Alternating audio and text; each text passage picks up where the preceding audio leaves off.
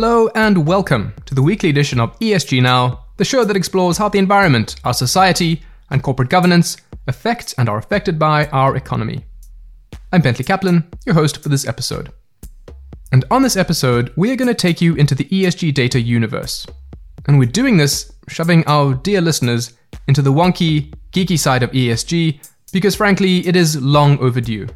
As headlines continue to pile up, sometimes earnest, sometimes misleading, it became clear to us at MSCI ESG Research that we had to take back some of the narrative. Mostly just to clarify what ESG is, what it isn't, and why answering a question like, is that a good ESG company, is never going to be a straightforward exercise. And on today's show, we're going to tackle a misconception that we see very often. The idea that ESG is all about measuring the positive or negative impact that a company generates. And linked to that, the idea that a company with a high ESG rating is also one that makes the world a better place. And to shatter that misconception, we're going to use two examples, Johnson & Johnson and Nestle.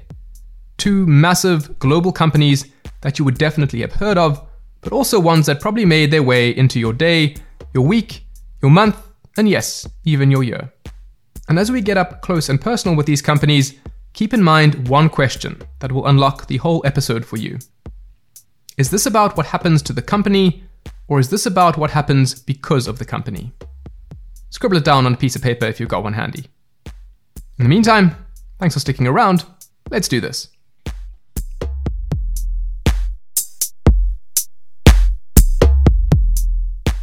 Now, this episode builds on two that came just before it.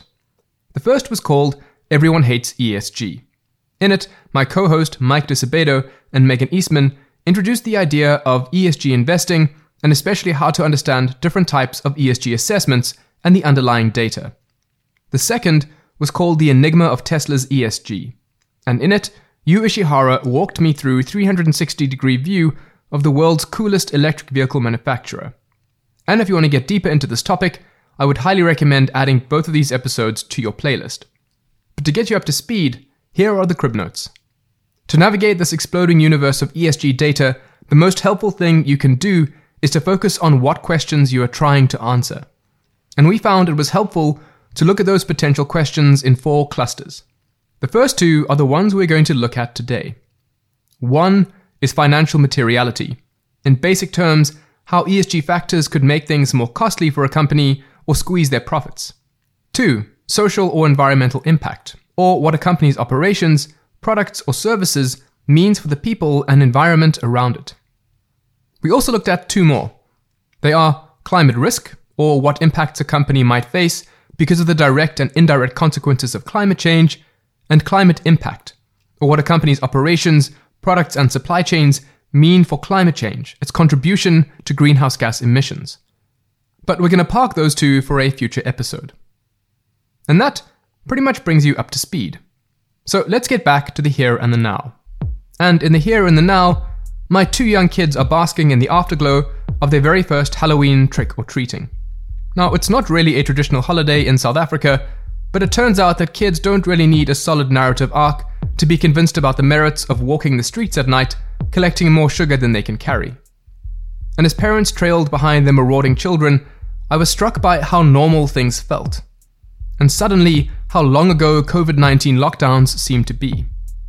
And I had the sudden twinge of gratitude to all the people and companies that helped to move us through this unprecedented time. And that included some of the world's biggest healthcare companies, like Johnson & Johnson. And Johnson & Johnson is a big healthcare company. It made $95 billion in revenue, and not just from selling vaccines, J&J is into everything from Band-Aids to baby shampoo, Tylenol, orthopedic and surgery products, and even treatments for some of the world's most famous and awful diseases like HIV, tuberculosis, and Ebola. And even though all of these products seem very different, there is a thread that ties all of them together. As my colleague Julia Giguere Morello tells it, healthcare is a unique industry, which means companies have to respond to very specific pressures and opportunities. J&J, like other healthcare companies, are in this really very special, sensitive, social license to operate, extremely high-stakes sphere, because we're talking about people's healthcare, right? So J&J and other healthcare companies are really tasked with bringing to market hopefully, but not always, innovative care and treatments, all while minimizing adverse side effects and risks. Not only does J&J need to conduct really extensive R&D and identify something that works or perhaps even treats something, they need to figure out how it is absorbed, how it is distributed, metabolized, excreted in a human body. Then, they need to scale it, source a key ingredient in bulk, manufacture it at scale, launch it, figure out the distribution channel, and the list goes on and on and on. But before it even gets into the hands of a patient, regulatory agencies are really critically weighing, do the medical benefits outweigh any potential risks? So in this industry that touches on the health and well-being of so many, with this intense regulatory scrutiny, the immediate question that pulled me in was, okay, well, this is a healthcare company, and that seems like a smart bet. It makes sick people better, right? Band-Aids, they're so ubiquitous they've given rise to their own expression, which may actually be doing them a disservice, but let's set that aside for now. J&J's vaccines, together with those of their peers, have ultimately led to my kids being able to run riot on Halloween and shoving fistfuls of candy into their well-washed faces. But remember, the reason we wanted to look at J&J in the first place was to untangle two topics that are often conflated. Specifically, how ESG factors affect the company and create financial risk, and then what ESG factors are affected by the company, by its external impacts. First up, here's Julia to explain how ESG can translate into financial downsides or even upsides for J&J. The potentially financially relevant ESG risks and opportunities are really most importantly, if we haven't already guessed by now, patient and product safety, and secondly, access to healthcare. So here we have this very interesting trade-off, which is one of the reasons why J&J has a solid ESG rating of A, but also does not rank at the relative top of its peer set, since it's an A, right? It's not a AA or AAA. So on access to healthcare, J&J has a large proportion of its R&D and its product portfolio geared toward diseases that disproportionately place a burden on global health. We talked about HIV, most notably, but also tuberculosis, oncology, equitable pricing based on affordability. On the product safety side, J&J does have fairly robust quality policies and standards. I think this is something that we would, really expect from the pharmaceutical industry. The industry is highly regulated.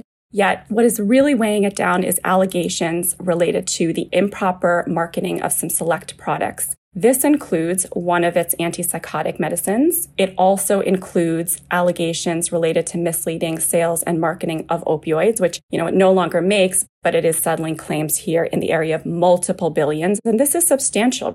J&J is also facing allegations related to cancer risks and its talcum-based baby powder.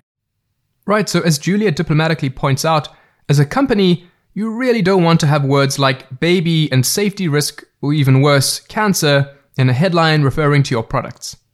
Because in the stark lens of financially relevant ESG, of what ESG means for the company itself, this means things like fines or regulatory interventions or consumers shunning your products.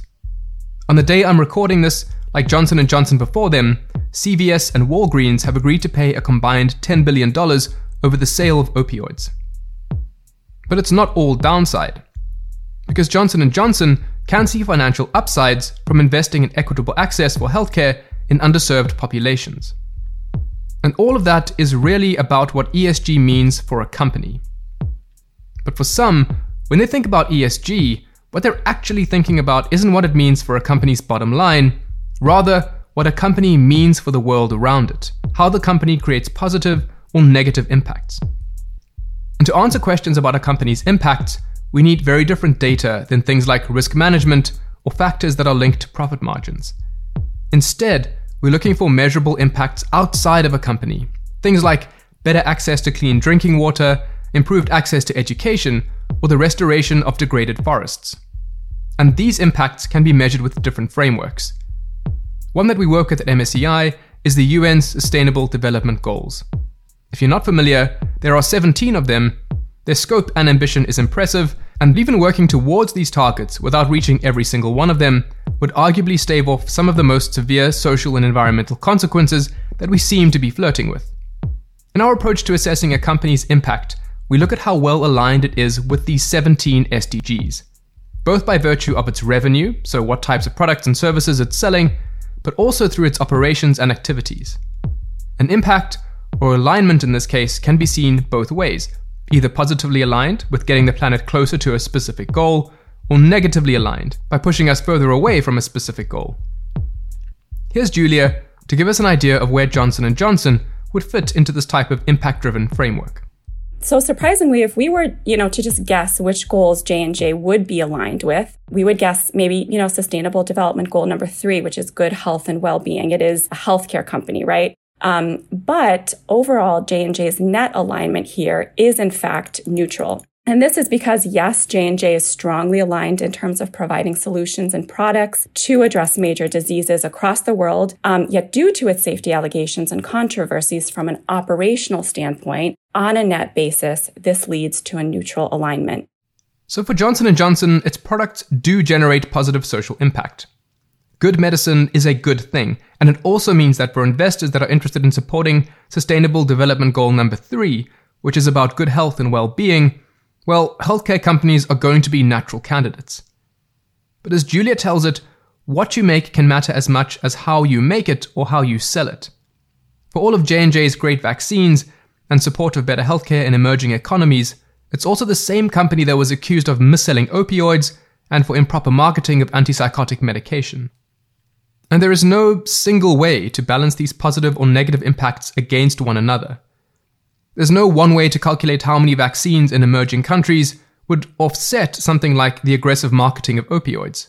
Just like there is no single way to measure the financial risk that Johnson & Johnson faces from ESG-related factors. The current evolution in the ESG investment space is about clarifying what we're trying to measure in the first place, and being clear that a company like J&J is different things to different people.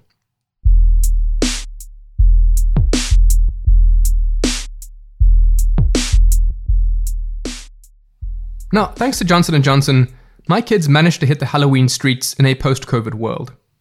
But it was partly thanks to another company, Nestle, that they managed to get such a hefty haul of sweets and chocolate.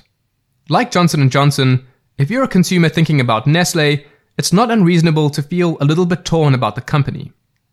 Sure, they make some of my favorite foods, but at the same time also kind of stick in my mind because of disputes over the sources of its bottled water. And according to Cole Martin, who covers consumer staples for us, it's not only consumers that feel this confusion or conflict, but investors too. So one thing you often see in the media is confusion about how companies perform on different aspects of ESG. And you'll hear commentators say something like, wait a minute, this company has been involved in all sorts of, false advertising or pollution lawsuits. They've been the targets of NGO activism or what have you. And yet somehow they have a pretty high ESG rating, right? Like, how is that possible? Things can get overwhelming pretty quickly if you're not careful. You can often have a situation where a company may have best practices in place to manage its environmental risks, but when it comes to social issues, they are woefully unprepared or even vice versa. Or even that they have good policies in these particular domains, but then they're involved in all of these news articles or NGO publications because they're apparently clearing away protected forests or bribing government officials or other things like that. And when it comes to these sorts of contradictions or things that don't always make immediate sense when you view them side by side, Nestle can be a very interesting example of how this could happen. Right, so Cole is promising a couple of contradictory angles right off the bat. He has that lovable, upfront type of style. He's going to work through Nestle by asking about the differences between ESG factors that happen to the company, its financial risk, and what external impacts happen because of the company. And in the same way that Johnson & Johnson has this giant presence in the world, so too does Nestle. The company has nearly 300,000 employees, 2,000 separate brands, and in 2021 sold more than $5 billion worth of chocolate. And based on what my kids unleashed on Halloween, you can expect a little upward nudge of that number in 2022. And although something like product safety is definitely a risk for a food company, it's working with a little less regulatory oversight than a healthcare company like J&J. And in our assessment of Nestle's financial risk, our ESG rating, the company does well, rated as AA, just one notch below the best possible of AAA. For Cole, understanding the signal comes from a systematic assessment of the company's practices rather than resting too much on newspaper headlines. Look, I think all your listeners know that Nestle is a huge company, right? They do lots of different products in lots of different countries. And so we look at things like its supply chain, the products it makes, what goes into them, the byproducts of that production. And then ultimately, that data goes into different ESG products. So if we look at Nestle at more depth, we can see that it scores pretty well on how it manages financial risks linked to environmental factors, things like its carbon emissions or dependence on water. And intuitively, if you know Nestle only from headlines, that may not immediately land for you. But what we're actually doing is assessing how well they manage their risks by looking at things like the company policies. So just to give you a practical example, Nestle has a net zero target, which very few other food companies have, and its emission reduction plan is supported by the Science Based Target Initiative, which is also relatively rare within the industry. So to the extent that our overall ESG rating is based on environmental metrics, chances are the company is going to score pretty well. Okay, so as Cole tells it, Nestle has some industry-leading practices, which lets it stand out amongst competitors, scoring well above them on our overall assessment of how it manages environmental risks. But with enough in both our assessment of its social and governance practices to land it into the leader category, and a letter rating that sits against a pleasing dark green background. But there are those that might bristle at the thought of Nestle receiving such a rosy assessment. And that's probably because the term ESG means something different to them, not whether specific ESG factors create financial risks, instead thinking of ESG in the terms of external impacts. And like Julia showed with J&J, Cole took me through how he thinks about Nestle's impacts through our SDG alignment framework, which tells a very different story to a AA ESG rating. Now, where Nestle doesn't score so well is when we look at the company's impacts, particularly in the social dimensions. And one way we get to this is by looking at the 17 Sustainable Development Goals, or SDGs, which were adopted by the UN in 2016. Now, one of the reasons why we find a big gap between what the SDGs are looking to achieve and where Nestle currently is has a lot to do with chocolate, or cocoa to be more specific. And one of the reasons why they don't score that well in the SDGs is because some of the metrics within the SDGs essentially punish companies that have child labor in their supply chain. And Nestle has a couple of severe controversies related to child labor in West Africa. Now, Nestle might argue that the impact the child labor allegations have on Nestle's SDG alignment is probably a bit unfair on the company. And I do think it's fair to argue that the child labor issue in West African chocolate isn't a Nestle problem per se. It's an endemic problem across the industry that affects many companies operating out there. And in fact, Nestle's program to eradicate it may well be the most aggressive in the industry. So for Nestle, admittedly, it is operating in an industry that has very systemic challenges. One of them being the use of child labor in cocoa plantations in West Africa. As an analyst who looks at ESG ratings also, Cole can appreciate the strength of the company's efforts to rectify these issues, and what Nestle's competitors are doing by comparison. But looking at these outcomes from an impact perspective, will the strength of the company's risk mitigation programs take a much lower priority? And in many ways, holding multiple ESG lenses up to the same company simultaneously can feel a little bit like cognitive dissonance, agreeing to disagree with yourself.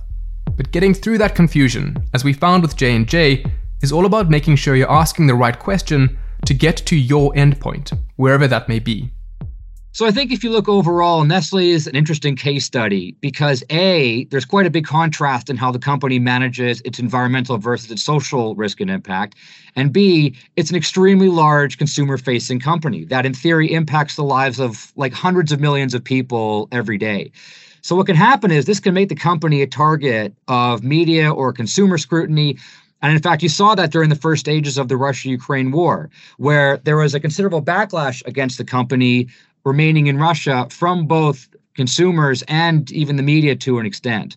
So if all you did was look at the company's ESG rating, I think it would be hard to capture the subtleties of all these different issues the company is facing. And instead, by looking at the company through various different lenses, whether it's the rating, environmental specific tools, or social specific tools like the SDGs, investors can get a much more nuanced look at Nestle and help them cut through the noise in the marketplace.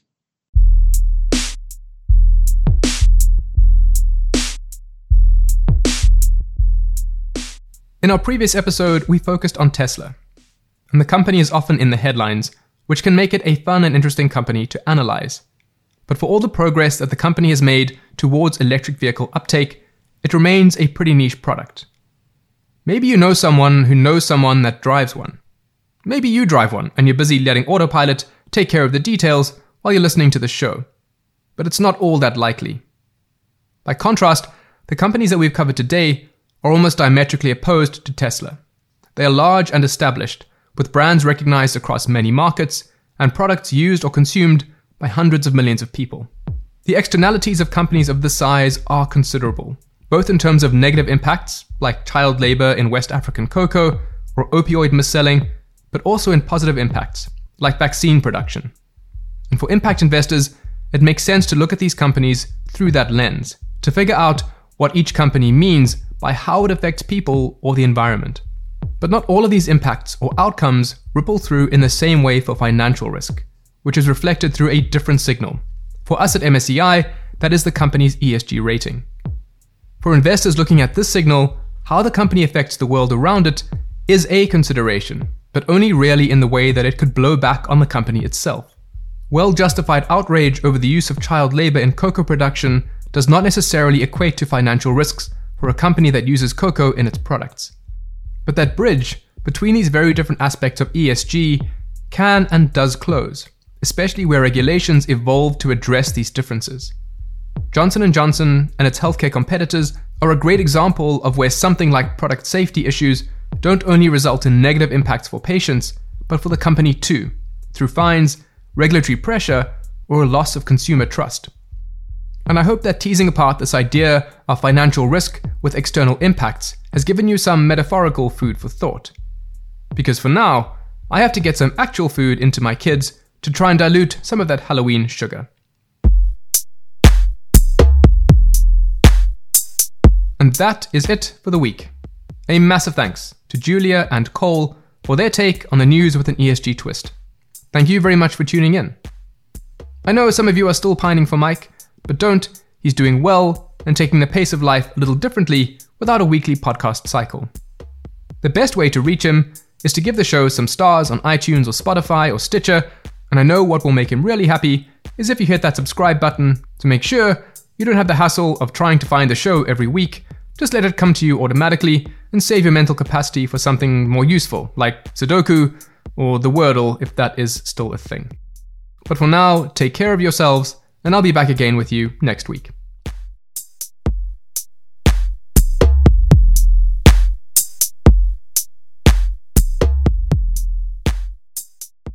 The MSCI ESG Research podcast is provided by MSCI Inc. subsidiary, MSCI ESG Research LLC, a registered investment advisor, and the Investment Advisors Act of 1940, and this recording and data mentioned herein has not been submitted to, nor received approval from the United States Securities and Exchange Commission or any other regulatory body. The analysis discussed should not be taken as an indication or guarantee of any future performance, analysis, forecast, or prediction. The information contained in this recording is not for reproduction in whole or in part without prior written permission from MSCI ESG Research. None of the discussion or analysis put forth in this recording constitutes an offer to buy or sell or promotional recommendation of any security, financial instrument, or product or trading strategy. Further, none of the information is intended to constitute investment advice or recommendation to make or refrain from making any kind of investment decision and may not be relied on as such. The information provided here is as is, and the user of the information assumes the entire risk of any use it may make or permit to be made of the information. Thank you.